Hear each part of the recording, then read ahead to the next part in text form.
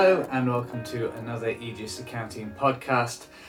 This week I've got a stack of papers in my hand and a coffee in the other because the budget has landed. We'll be going through this. We'll also be going through some general tips around remote working, which might be happening with COVID-19 all over the place for you. So it might be something you benefit from, and some specific tips on delegating tasks and using the right kind of tools if you're going to be doing remote working as well. Hopefully that's quite timely advice, so there should be something useful for you to make use of this week. Right, let's get into it. So it's the budget for 2020-2021. That is what has landed on a couple of days ago now. And it's that's why I have a stack of papers in my hand if you're watching the video or hearing the rustling on the audio podcast, because there's a couple of things worth going through and I want to make sure I get them right. So big swig of coffee, and here goes. Now, we've had some of the details of the budget come out beforehand, because that's what happens, but some things have only been made clear during the speech itself. So I'm referring to bits of paper to make sure I don't get any of these big things wrong, but of course there should be more detail about all of them coming out over the future days and weeks. So stay tuned to your favourite source of news for that, or we'll see what we can talk about in coming weeks. But things that have been heard, a lot to do with coronavirus and COVID-19 and specific measures to support with that. In particular, one thing we were talking about last week was how SSP was going to be changed, statutory sick pay, and how you would need to pay that. Now, last week we said that's all very well and good for the government to promise that SSP will become available for employees from day one rather than from day four, representing, only 40 quid better off per week, but at least payments start immediately. But SSP is something that the employer has to foot the bill from. Now that has changed. So what we've heard from this is that employers with fewer than 250 employees will be refunded their eligible SSP costs, limited to 14 days per employee, including those who self-isolate, not just those who are diagnosed. But then of course that is the purpose of the SSP being delivered so early on, to encourage people to self-isolate and to be able to self-isolate and supported for doing so if their GP or NHS or 111 or whoever their health professionals has told them that's what they need to do. So that's good. That means that SSP is both available to the individual if you need it from day one, and also available to be reimbursed to the employer if you need to pay it out from day one. So this is pretty good news. What else do we have here for that? Additional support for those who are ineligible for SSP. Remember we said you have to be earning over a certain amount per week to be eligible for SSP, and there's nothing there to do with people who are on 0 hours contract or self-employed. That wasn't referred to last week when we heard the first about this, but now we've heard that the so-called New Style Employment and Support Allowance will be payable to those directly affected by COVID-19 and those self-isolating from the first day of sickness or isolation. There's also another thing, which is the Universal Credit Minimum Income Floor will be removed for the duration of the outbreak. So if you don't claim Universal Credit, this won't make much difference to you, but if you do claim Universal Credit, then you'll be aware, as someone who is self-employed, if this is you, that there is a minimum income floor after the first 12 months, and assuming you're eligible for all the other reasons. But it basically means most normal people who are self-employed and have been in their business for more than 12 months, Universal Credit is calculated on the basis that you are earning equivalent to the national minimum wage, which is the same as the national living wage, just the renaming, at 35 hours per week, or less if there's a good reason for why you have to work less hours. Maybe you have to do some childcare, whatever. But it's worked out, your entitlement to that benefit, on the basis of a minimum income floor, which is equivalent to the national minimum wage or national living wage. And if you earn less than that, tough luck, they will still calculate it on the basis that you do earn that. And that's supposed to be an encouragement for people not to use self-employment as a mechanism for under-earning and claiming benefits to top up the gap. They want you to be pushing for a proper business that's giving you money and giving you enough money to keep yourself as if you were employed for those hours instead. But for many businesses, with the impact of COVID-19 on the bottom line, it may be less profitable for a while. So they are removing that minimum income floor for a temporary basis. I don't have any more details about that, but that's going to be handy if you are on Universal Credit and you would have the minimum income floor applying to you.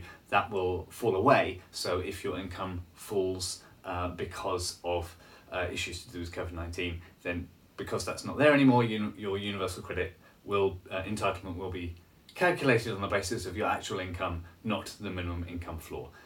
So that's pretty useful. What else do we have here? Skimming down a list of bullet points of things that might be worth talking to. There are some loan schemes, the Coronavirus Business Interruption Loan Scheme, a new guarantee to support up to £1 billion of lending. One of the documents I'm reading for here, I'll be linking to in the show notes. This is from Money Donut, I think it is. They're pretty good set of resources that we tend to link to, so I will give a link to that in the show notes so that you can go through this yourself. We did talk about in a previous one, Entrepreneurs Relief was going to change. It seems that what they've done, rather than cutting the percentage drop on capital gains tax that was eligible to entrepreneurs, they are reducing the lifetime allowance. So you can only make up to £1 million from selling your companies before the relief goes away. It was £10 million. So maybe that makes more sense. This seems like it would still be a scheme that encourages entrepreneurs who start, grow and sell smaller businesses from doing so over and over and over again. It would still encourage them to do that, but the benefit would go away once you've made more than $1 million. And to be honest, if you've made more than $1 million from it, I'm sure you can afford the extra, I think it's effective 20%, an effective 10% additional capital gains tax that you will be paying to bring you back up to the normal rate, maybe 9%, something like that. But basically the relief goes away once you've gone over 1 million benefiting from selling your company. So that's handy. Handy to get some detail on that. Handy to hear that it's not gone away entirely, because I think that would be discouraging to serial entrepreneurs in the country. So it's good that that's not how it's being dealt with. Let's see what else have we got here. Corporation tax frozen at 19%, but we were expecting that. What else have we got? I think this is the main deal. There's a whole long list of things here, but none of them are particularly obviously affecting small business. One more, employment allowance. So employment allowance was £3,000, it's now going to £4,000. If you have employees, you can reclaim employment allowance, so that will be going up. That's an extra £1,000 in your pocket essentially from that or off your tax bill. So useful stuff, and that's from April 2020. Any other items here worth talking about? Not massively. There is one, and I'll get onto that in a minute in more detail, which is a plan for the rising national minimum wage or national living wage, it's the same thing. There's a target for that to reach 2/3 of the national median wage by 2024. I understand that's going to be £10.50 per hour by 2024. Now in 2020 that's £8, I've written this down. It will be £8.72, so it's quite a rise.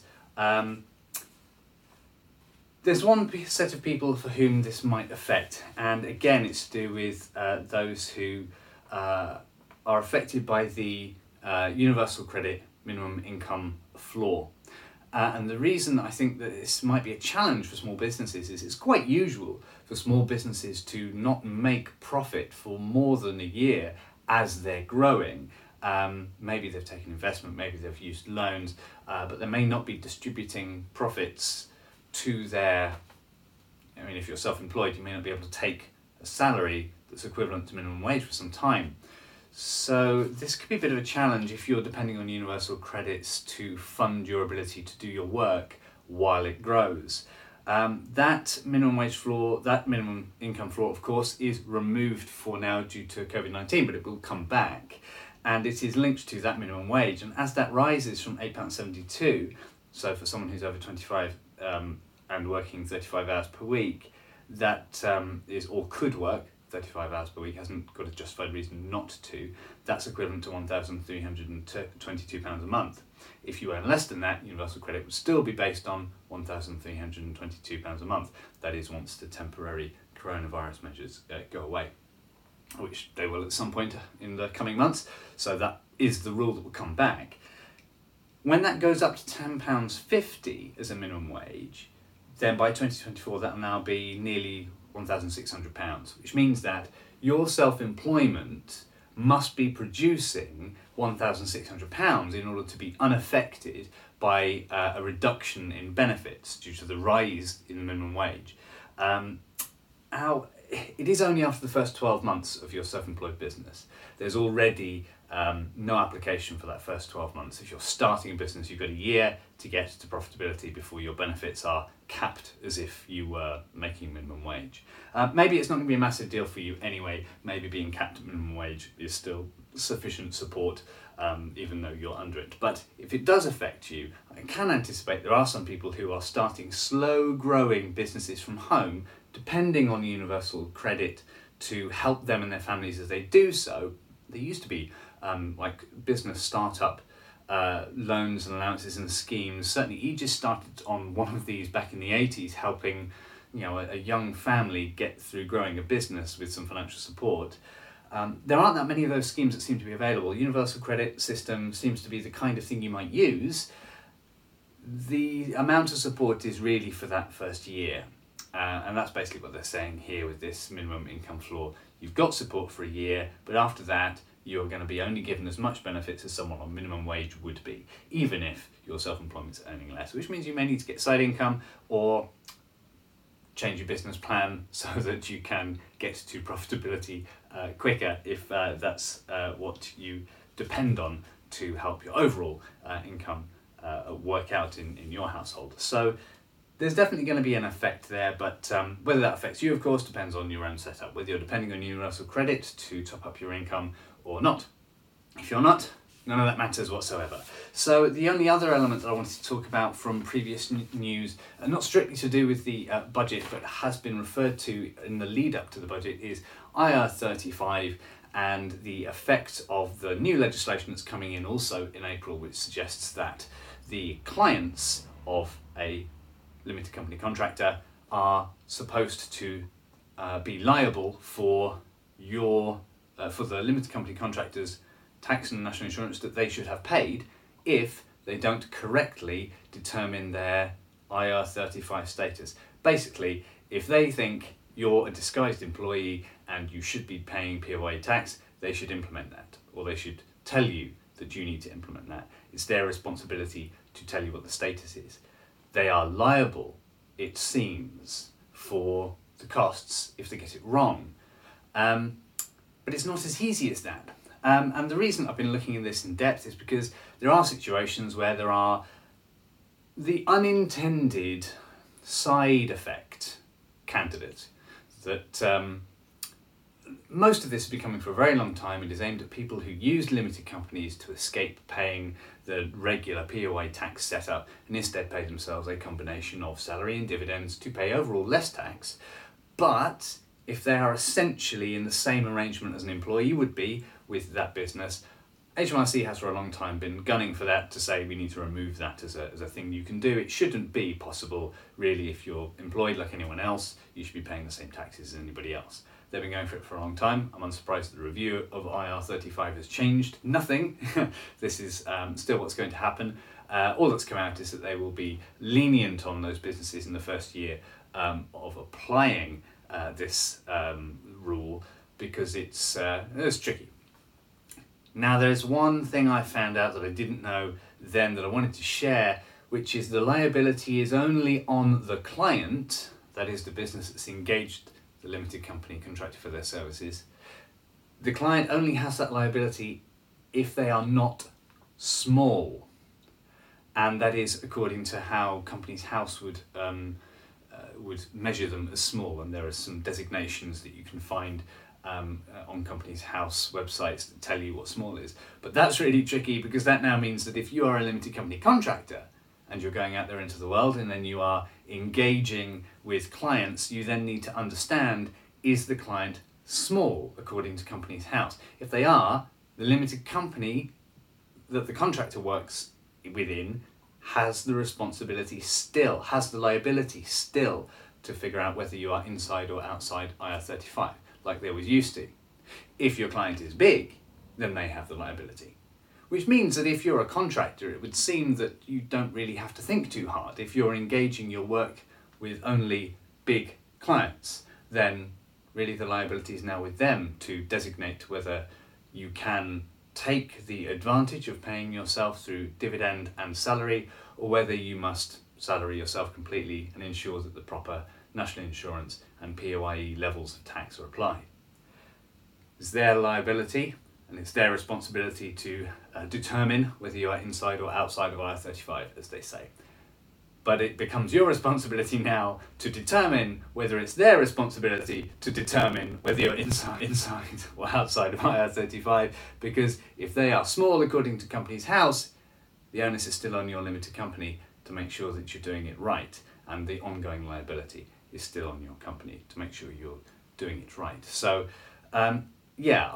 I thought that the movement of liability from the limited company that the contractor works through to the client would make things probably easier on limited company owners, because now it's not your job anymore. You can set yourself up, say, I'm a limited company, I provide services, and you figure out whether I can pay myself with dividends or whatever, or whether we need to sort out some kind of POA thing.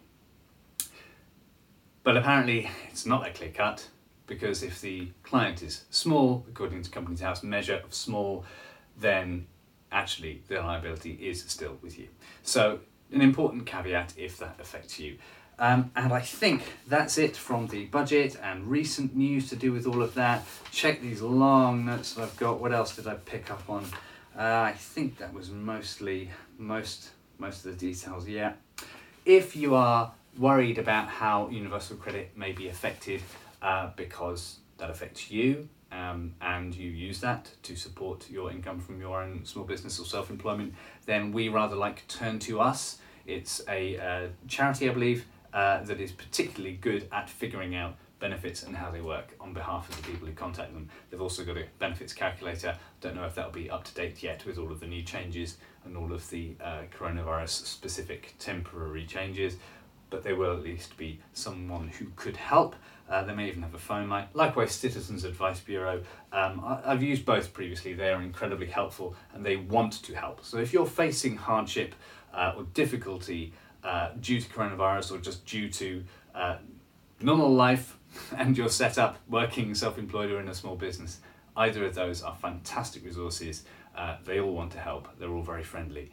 Give them a go. And if you're just looking for news on the budget, then the link that I'll provide in the show notes has loads of great information on that. So let's leave that complicated stuff behind. The budget was somewhat late this year. We would normally expect an awful lot of those details, obviously not the coronavirus temporary stuff, but we'd expect the other details to have been sorted and made clear back in autumn. So you will have to grant the people who make calculators a little bit of extra time, because they've only had access to this information, or much of this information, for a very short time. They've got to make all their calculators and predictors and tax planning tools work for a few weeks from now and onwards for the entire of next year. So it is rather frustrating to have such a delayed budget, especially when, as we're trying to give good advice to our clients as to how to move forward. Imagine if you were selling a business now and you didn't know about the changes, what the changes were going to look like to the entrepreneur's allowance. It's really tricky if you don't have the information from the government as to how they're going to change the rules until 2 weeks before they come into effect, or just a little bit over. Anyway, that's our lovely time interpreting the budget. But on to the next part, which is to do with remote working, because that's going to be something that may affect you quite a bit over the coming months.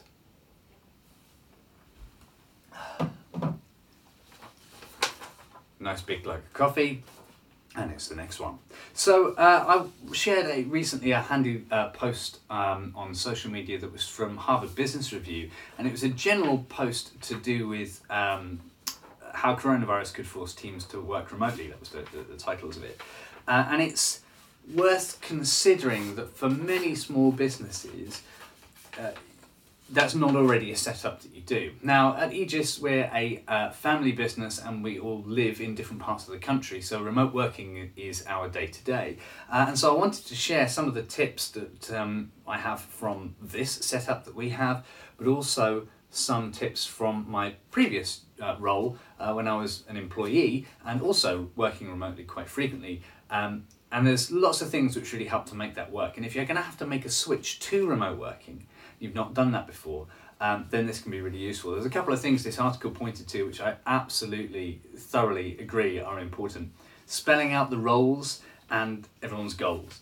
I mean, you probably have that already for people all working together in a small business, but you need to make it crystal clear if you're not constantly guiding throughout the day by asking those questions. There's the old adage, what gets measured gets managed. And partially, your measurement as to whether your team in your business are doing the right things is just asking questions throughout the day. You might be passing each other a coffee cup and say, how's Bob doing? How's our client? Did you sort that thing out for them? Yeah, I think it's quite important. Can you get that done by the week? Because I'm worried about what's going to happen. These little conversations that just happen, that constantly guide your team to what are your priorities, don't happen when you're not all in the same office. You have to manufacture the opportunity to make sure goals and roles are clear. And that's going to be super clear. And there may be some changes as you move to remote working. You may move some responsibilities to different people. There may be some new responsibilities to do with team management in a remote working setup that you will need to delegate to people. So you want to make sure that you clarify and re-clarify goals and roles. And there's a bit on that in this article. And there's a part here about mapping the skills and the capacity that you have. You've got lots of people working on multiple teams, multiple projects, and you do want to make sure that the skill and capacity is sort of understood. There might be just lots of keeping in touch to understand if who's got relaxed timetable and who's working 80 hours in the week. You won't be able to do that if automatically if employees are not in sight. If you're used to working in an office, you can see that Jane's busy and Joe is not. But when you're not in the office, you're going to actually have to ask. And yeah, I mean, it's on that notion of not having those constant, no effort personal interactions. You're going to have to emphasize them. You're going to need to manufacture the water cooler moments. And you have to keep everyone in mind who is not necessarily, they won't all manufacture those. So some people in a business will make calls and team meetings just for checkups regularly. And some people will rely on known contacts that they give a lot of work to. They have a close relationship in the office, and they'll just ring up them and ask them to handle things. But there are lots of people on the team, and you need to keep everyone in mind and be distributing work sensibly, especially when you can't tell necessarily who's overworked and who's not. It's keeping in touch is really the underlying theme of all of this, because it's not naturally done. There's another aspect, and I don't think it's said much here, but there's a perception issue. That is, most of communication is non-verbal. So when you see someone face to face, which is why we record these videos, and why we do the podcast. If all you knew about Aegis Accounting was the written word, the written word posts that I'd produced, you wouldn't have very much of a whole picture of what I'm like. You wouldn't know much about us as a business. But if you can see us and hear us, you get a much stronger perception of who we are and what we're like, which is great. From a marketing perspective, yes, we want to close the gap of the internet. We want to be a little bit closer to you than if all you saw was our website. And this is part of doing that, having videos and things like that. The same can be said of video calling. It's a lot better than audio only. Audio calling is still very good. If you're just writing emails, you need to be prepared for a lot of miscommunication. It is very easy to misunderstand what someone has said. I mean, how many times have you read an email and thought to yourself, were they being snarky there? If you'd have said it in person, you would have just known whether they meant it or whether they were being snarky with you. You'd just know. All of that non-verbal communication, most of it's physical, some of it is how your tone of voice carries. But if you don't have that, then miscommunication will be something that happens. And the people's perception of you will be driven by a very small amount of your communication. Maybe it's the message you write on your messaging client, or maybe it's the sentence that you put into your email. So you'll need to be extra careful with your written communication, and you need to make the effort to have calls and video calls. I mean, Hangouts is free for video calls. I think you don't have to be paying for a service to do this. It's really helpful to really see and hear each other still, like you're in an office. And it's 2020, so the technology's there. You should be able to do it. I highly advise that you do. So what else was I going to say about remote working? Maybe foisted upon you in this period because of COVID-19. You may have no choice. Some in your team self-isolate. Maybe your entire office has to disband. You should probably understand that before going into it, if that wasn't your working pattern, and you manage to adjust and make it your working pattern, it doesn't necessarily mean it's the right long-term solution for you and your team. There are so many advantages to being in the same office and space that you won't feel them fall away for a very long time. So please make remote working work for you, but don't fall into the trap of thinking remote working is the right working pattern for you and your business necessarily. If it wasn't what you were doing before, and what you were doing before was working, then probably remote working still needs to be more of a rarity once the threat of coronavirus and the need for self-isolation has passed. But you can make it work in the short term. There are plenty of tools to help you to do that, but there are the risks from miscommunication that you'll need to manage. Which brings us on to the last piece, which is some real specifics. Here are some tools to help you make remote working effective and make it work while you need to do it. So the first and foremost one, you need some always-on communication method. And the reason for this, last place that I worked, we had a tool, and I think it was called Lync. It's since been absorbed by Microsoft into, I think it's Microsoft Teams, but it was basically an instant messaging platform. You don't need to use Microsoft Teams if you don't want to. There are plenty of instant messaging platforms. But you were able to set your status. The good thing about it is it was linked to your calendar. So if your calendar said you were busy, then there would be a little red light that would say you are online but busy. That helps with perception, because the perception of you is not necessarily that everyone's afraid that you're going to be slacking if you're working from home. Let's say the obvious thing that I haven't said so far. People will be afraid that some workers will take advantage of the fact that you're working outside of the view of the office to slack. And you want to make sure that no one has that perception of you. And it can be helpful to remove that perception by being in contact frequently and to show your status and what you're working on. It's quite helpful if your instant messaging, always-on way of communicating with your team has a status for you to say what you're doing and you use it.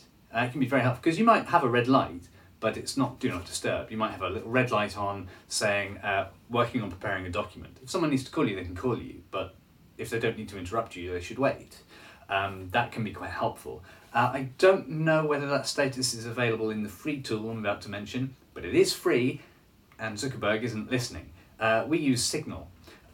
We don't have to have availability lights on in our small business, but we do want to be able to get in contact with each other as instantly as you might with WhatsApp. I don't suggest a WhatsApp group. My concern is GDPR. I don't want to discuss client details across a platform where I'm not in control of the logs, where they sit, who has them, and Facebook has access to the data. That doesn't seem right to me. I use Signal. We use Signal. It's encrypted end-to-end like WhatsApp is, but not with a server in the middle that can see everything. So I can have a log. The other people in the business can have a log of the conversation, but no one else does. And we think that's better from a GDPR perspective, just general data protection perspective. We can discuss confidential client things and know that the people who can see it on the chat are the only people who can see the details of that conversation. So that's what we use. It doesn't have that status thing, so if the status thing is important to you, I think you might need to check other tools. Lots of people have success with Slack, lots of people have success with what used to be called Lync, that was Lync I believe, which I think is now Microsoft Teams, if it does interact with your calendar as well. If you use the Microsoft Office suite, then that can be useful. So look up those kinds of things. It is incredibly useful to have an easy, always-on communication method. Works on your mobile, works on your desktop, and people can know that they can ask you a question and that you can get back to them. And do make the effort to respond, even if you're busy, to say, I'll get back to you on that in a minute, whatever. Just be contactable. The one thing you don't want is a perception that you've gone offline, really. What you want is perception that you're busy, that's fine, and people may need to wait for stuff, that's fine, but be reactive, be contactable, and everyone will know that everyone is busy and doing their best to do their work properly. So that's useful. What else? Oh, this is a really important one. When you are writing things by email, and this probably goes outside of the remote working, this is true for outsourcing too, this is true for just in general, there are some golden rules for delegation of tasks that I think everyone should know, even if you are normally the receiver of delegated tasks rather than the giver of delegated tasks. There was a time when I worked briefly as a consultant at an organisation I used to work for. I tried to apply it there because when you are now doing a piece of work for somebody and you're constantly negotiating the requirements on that piece of work, a lot of this is quite natural. Let me go through the rules. The most obvious thing is if you're going to give some work to someone, make your definition of that work SMART. That is specific, measurable, achievable, realistic, and time-bound. SMART. So if it's specific, then you're going to have your list of requirements. If it's measurable, what you're saying is you'll know when it's done. If it's achievable, yes, you need to have thought whether this is something that can be done. Don't give people impossible tasks. And you need to have understood if it is a realistic thing that can be completed within a specified time. Give a deadline. So make it SMART. That's the first one. The second one is give context. If you're not going to tell people exactly how they're going to do a piece of work, I hope you won't, because that's not effective delegating, then you are going to need to give them the context of why they're doing the job in the first place, so they can infer the best way to go about doing what they're doing to deliver the benefit that was intended. If you're writing a document that's intended to write a pitch, you could specify what the document has to have in it. But if you don't state that it is to win a piece of business, it may not have the marketing spin on its content that you were looking for. So give the context. That's the second rule. The third one, choose who's going to do it and sell them and why you've chosen them. If there's someone in your team who is really good at doing a certain thing, then you should say that's why you've chosen them. It's a good thing. It feels good when you know that you haven't just been foisted on a piece of work on you that the delegator doesn't want to do. It's more that you have the right skills to make a good job of this. Can I give this to you so that you can do it? I'd really like you to do this. That is a much better way of giving someone a task than just saying, I don't want to do it, you do it. So yeah, sell on why you've chosen them. Next one, provide them with the resources they need to do the job. Maybe they don't have all the information. Maybe you need to give them contacts that they can contact to get more. Maybe you need to give them links to stuff on the internet that you've used that you want to incorporate into whatever this piece of work is. Maybe you need to give them literal money to complete it. There are resources they need, provide them. Lastly, provide the actual authority to get the work done. So there may be some decision making involved where you may say in advance, you may say, for example, resources-wise, whatever they're doing, they may have a budget of £100 to complete this piece of work. You may give them the authority to spend up to 50 more if you think it's really going to increase the chance that it's effective. Give them some more authority to make some more decisions without having to come back to you. If you're delegating a task, you don't need constant backwards and forwards to okay whether it's okay to do this thing this way. You want to give them enough authority to do it, which is true when you're giving them resources of contacts. You want those contacts in CC so that they know that you have told someone that they're going to do a job, and you've told them that they may contact this person. So they know what to expect, and they know that you have the authority to do this piece of work. Maybe you're delegating a supplier relationship. You'll want to CC the supplier to say, so that they know that this person you've delegated to will now be taking care of the relationship. You've given them the authority to do that. So make sure they've got the authority they need. One of these, arrange a check-in. If it's a long piece of work, arrange when you'll check in next. It's very simple to say, I'll catch up with you on Monday to see how far you've got. Or you might want to say something specific. Maybe if you're making a big document, you say, I'll catch up on Monday to have a quick look through the first draft. And then you've given them basically like a milestone. By Monday, I want the first draft of it. I'm not saying it has to be finished, but I'd like to have a quick look through on Monday to make sure we're going in the right direction. Finally, and this comes down to the how they do the piece of work should really be down to them. It's hard for people to really buy into doing tasks for you if you don't give them the opportunity to do it their way. That's what makes you feel good about doing a job, when you've chosen how you're going to go about it and you've done it well, your way. That's when you feel best about it. You want to give people the opportunity to feel that way. And so, assuming they are sufficiently trained to do the task, you can simply ask, I'm sure you know how to get on with that. And they can say, yeah, I'm on it. It's fine. They'll appreciate that. There are other levels of how much you might want to tell people how to do a thing, depending on how experienced they are. For example, you might want to ask if they know how to do something if you've never delegated that kind of a task to them. That's just saying, do you know how to do this? And if they say yes, then you can assume that they're going to get on with it. You may suggest how to do it if there's something complex about it, it's a novel thing, maybe it could be to do with some of the people that you've put in CC that are resources and contacts. You may suggest, I'd suggest the first thing to do would be to talk to Steph. She's got a great handle on how to break down the document to start with, and then go from there. So you might suggest a bit of how, if it's a novel piece of work and you sort of know how the first step you want it to be, how you want that task to be broken down. A little, but don't step in on how to do the whole thing. You take away all of the joy of work away from someone if you do that. And if they are totally unaware about how to do something, you may tell them exactly how to do it. But get ready for micromanagement. They're going to call back because they know that you've told them how to do it. They know that you want control as to how they do their work. They basically know you want to micromanage this process. If you give them how to do that piece of work, they will constantly be backwards and forwards. You won't really have delegated the task that much at all. So it is far better to simply verify that someone knows how to do something and can handle it themselves, but there are levels of micromanagement that you may need, depending on how experienced they are. And as you start remote working with people, and maybe you don't know whether they can or can't do this stuff all on their own, maybe you'll ask more questions about how they intend to do something than you will a few months later when you simply say, would you do that for me? And a simple yes, and you believe they're going to do it for you, and that's fine. But it is one of those golden rules of delegation to either verify they know what they're doing or to help them with how to do it.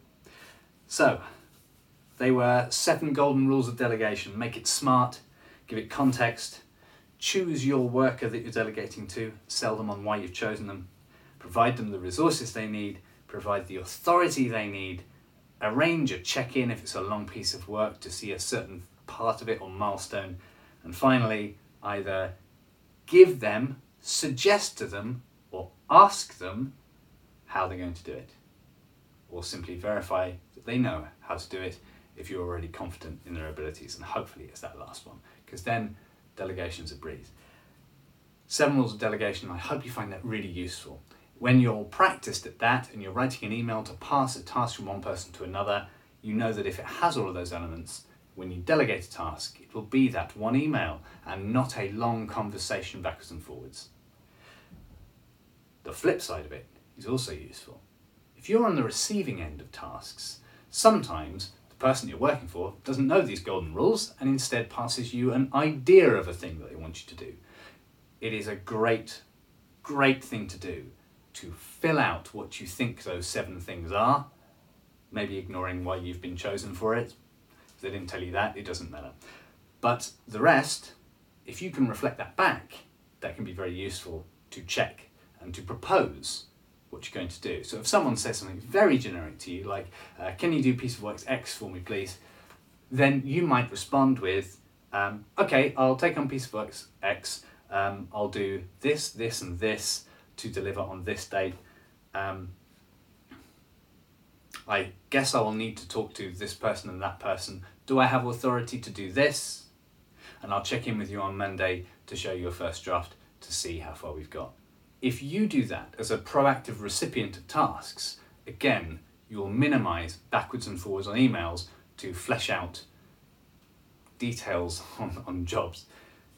This skill seems like it might be cracking a walnut with a sledgehammer, but if you have anything that's not a trivial task and you're passing it between teams, between people who are working remotely from each other, you won't have the constant capability to check in by looking over their shoulder or asking at the coffee machine, oh, how are you getting on with that?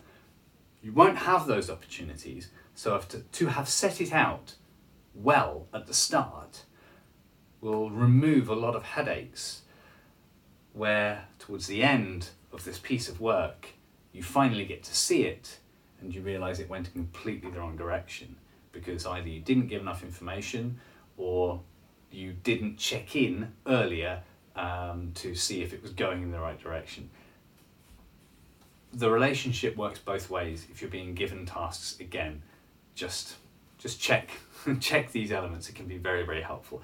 So today we've spoken a little bit about the budget and how that may affect you, a couple of specific things to do with SSP and the current virus outbreak, IR35 and liabilities, and the rise in the minimum income floor for universal tax credit, if those things affect you. We've also talked about remote working, some general approaches to remote working and what's going to be really important if you're going to need to set that up for you and your other colleagues in your small business, and some very specific tools and tips to make it work, to do with having some always-on communications like a messenger, especially if it can give some status as to what you're doing right now.